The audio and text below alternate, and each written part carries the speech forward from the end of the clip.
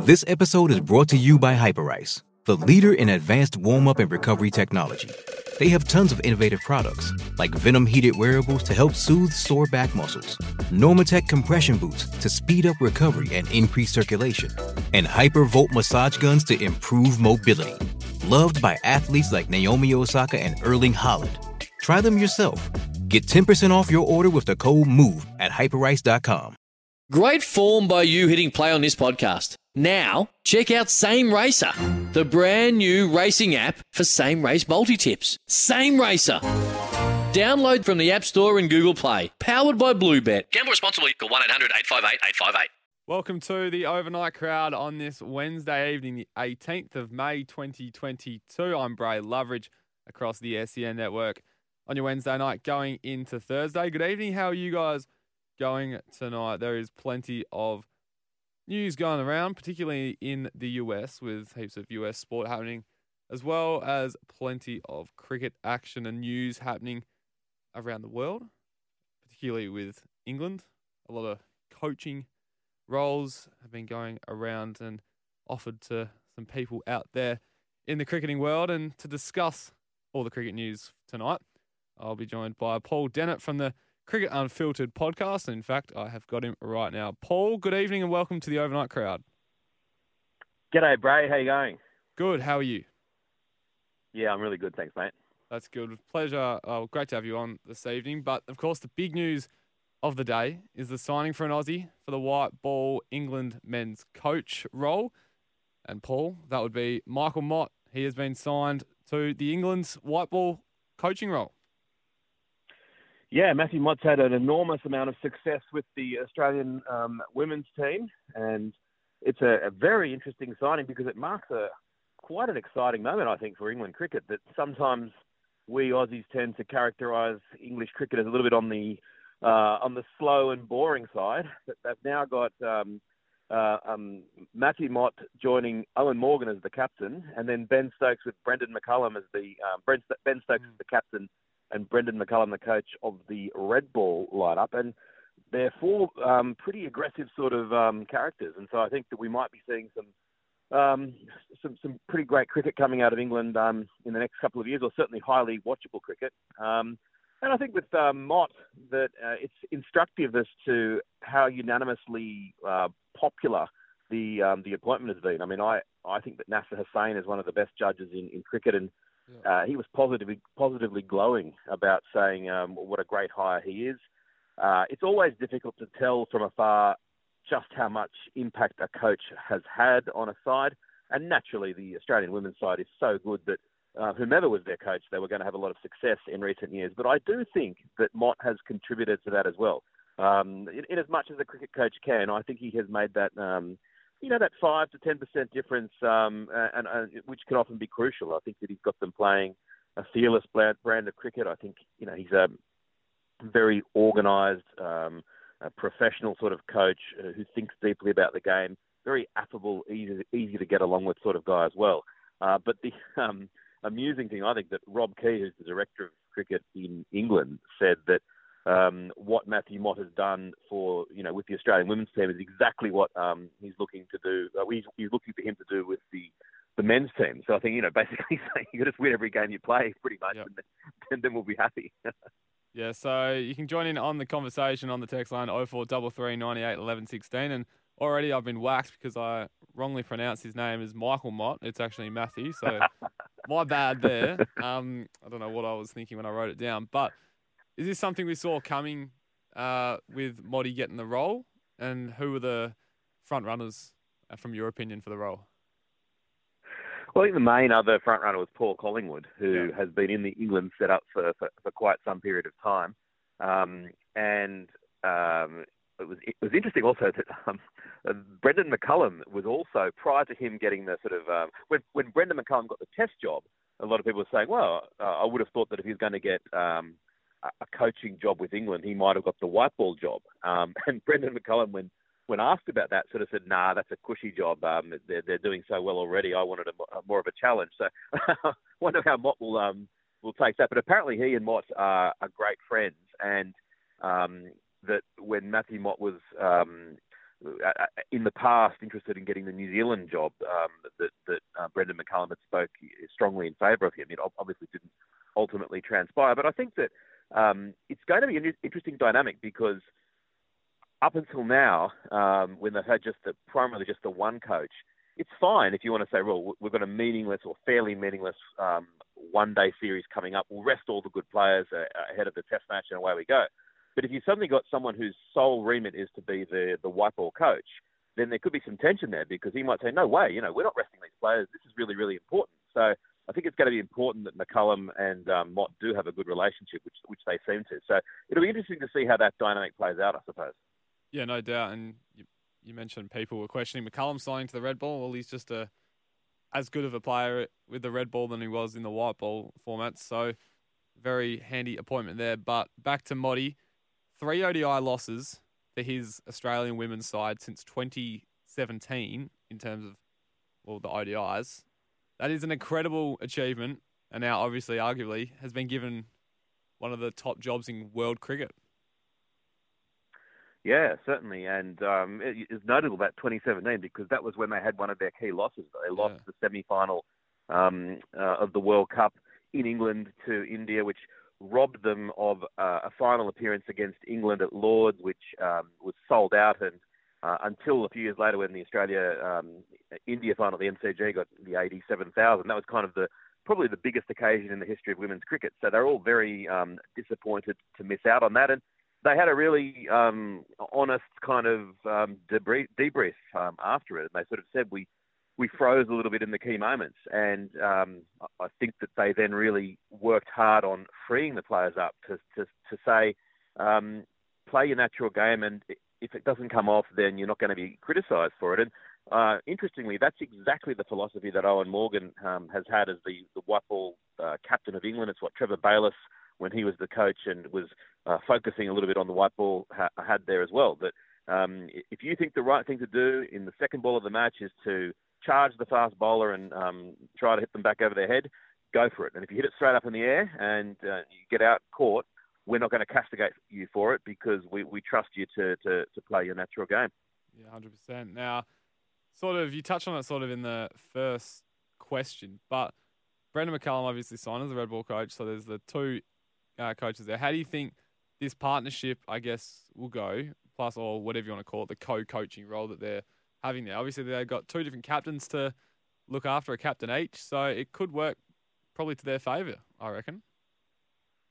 Yeah, I think it's really exciting, and I mean, ultimately, how it will go will depend on success. I mean, if there's success, then there'll be no friction. If there's one side having success and the other side not having so much success, maybe things will get a little bit more challenging. But I look back at the England Test side over, especially during the Ashes, and some of the things they did seem to me to indicate that a change in culture was necessary. And again, to go back on what I said before, the coach can't do that much, but they can do that little bit. And I look at a player like Joss Buttler, who has been tried in the England Test side with a little bit of success, but ultimately not all that much success. And he's the sort of player that if McCullum was in charge and could give the player the freedom to play their natural game, I think he could have, made something of himself at Test level.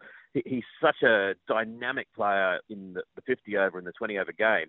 Seeing him coming out and scoring 20 off 70 because he feels that's the right way to play in a Test match is a bit disappointing. And even towards the end of the Ashes, that when they lost in Hobart and the last 3 or 4 wickets went down, very, very quickly, and some shots that were very unbecoming, and a cruel person might have said they were determined to lose it that night, so they didn't have to come back on the next day. And I think that a change was necessary, and I think that McCullum is a really exciting appointment. Michael Vaughan has expressed some reservations, saying that maybe that we're not a good enough side to have his sort of philosophy, where when he was captain of New Zealand, and he really kind of got them playing in that same sort of fearless way. But I think that's I don't agree with Vaughan on that. I think that McCullum is a really exciting appointment, and I think he's going to do well. Yeah, 100%. Now we'll go home in a way. Tim David, West Aussie, was born in Singapore, so has that sort of connection, but he was obviously signed for approximately $1.1 million US in the IPL auction earlier in the year. He's proving he's worth that, isn't he? Yeah, finally he's been given a bit of a decent run. It's remarkable to me that Mumbai Indians have had him on the bench for a few games, and that also that the Australian selectors so far have never picked him, because I was listening to a podcast about just ahead of the T20 World Cup in October. It was from CricViz, and they said that basically, according to their metrics, he's the most impactful T20 player in the world, bar none. And you look at his record, he's got a better batting average in T20 cricket than Glenn Maxwell, at a better strike rate. You think of someone who has a better strike rate than Glenn Maxwell, it just doesn't happen. But he's got a strike rate of about 160, and he's averaging 34. Last night scored 48 off 16. Admittedly, he seemed to get quite a few full tosses, but he certainly put paid to them. One of the sixes was one of the biggest sixes you'll ever want to see. And it has made a big impact in India. Even someone like Harsha Bhogle saying, in 2 overs of destruction from Tim David, we saw the future of the Mumbai Indians. He has arrived. Like, he has, that innings has really changed his sort of his career and his life, I think, because he's now suddenly someone that all of India has taken notice of, and the Australian selectors need to. I mean, he is in my side for this upcoming World Cup straight away. I'm getting him in there, right, one of the very first players picked, and I think it'll be a real travesty if he doesn't get picked, because if he's coming out to bat and you're the opposition captain and bowler, you are very, very nervous. Yeah, he's proven to hit a long bomb in the Big Bash in the past, I'm going to say, 2 seasons. He's found the bat really well for the Hobart Hurricanes. So you're adamant, certain that he has to be in that Australian T20 squad?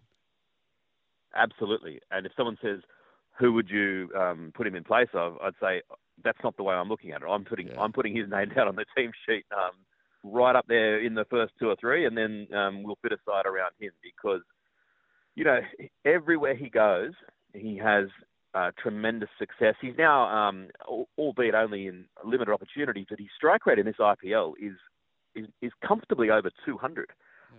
So on Australian grounds, when he comes out to bat if he does play, he could destroy oppositions. And I wonder if it is because he was born in Singapore to Australian parents and played a few games for Singapore. It's almost like he's somehow flown under the radar as a result. But he's certainly eligible to play for Australia. That because Singapore is an associate nation, it's fine to have played for them and then to play for Australia as well. Cricket's quite pragmatic in those ways. So I often disagree with selectors, but I think this panel is I have a lot of time for them, and I'm hoping they'll do the right thing. Yeah, so we've got 3 T20s against Sri Lanka in Sri Lanka. First one on the 7th of June. You'd put him on the plane, send him straight to Sri Lanka, I assume, after the IPL? I certainly would. Yep. It's Has the squad been announced for that? No, not yet. You're right. No, the squad has been announced for that, and he's not in it. But that's fine. Let's see. I think it's going to be interesting as to what he does in the rest of the IPL. But a couple of more big knocks like that, and his case will prove irresistible. Yeah, of course. Now we'll change topics. Obviously, Andrew Roy Simons, another tragic passing in Australian cricket on the weekend on Saturday night.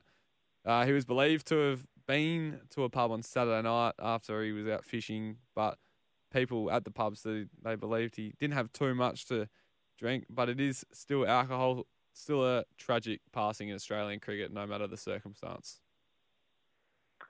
It was just such a horrible piece of news to read. Yeah.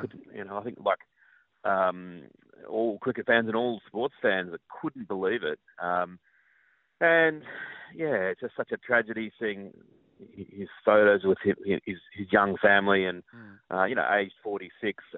It's just a horrific thing to contemplate. And he just always seemed such a larger than life, bulletproof sort of character. It's hard to come to terms with.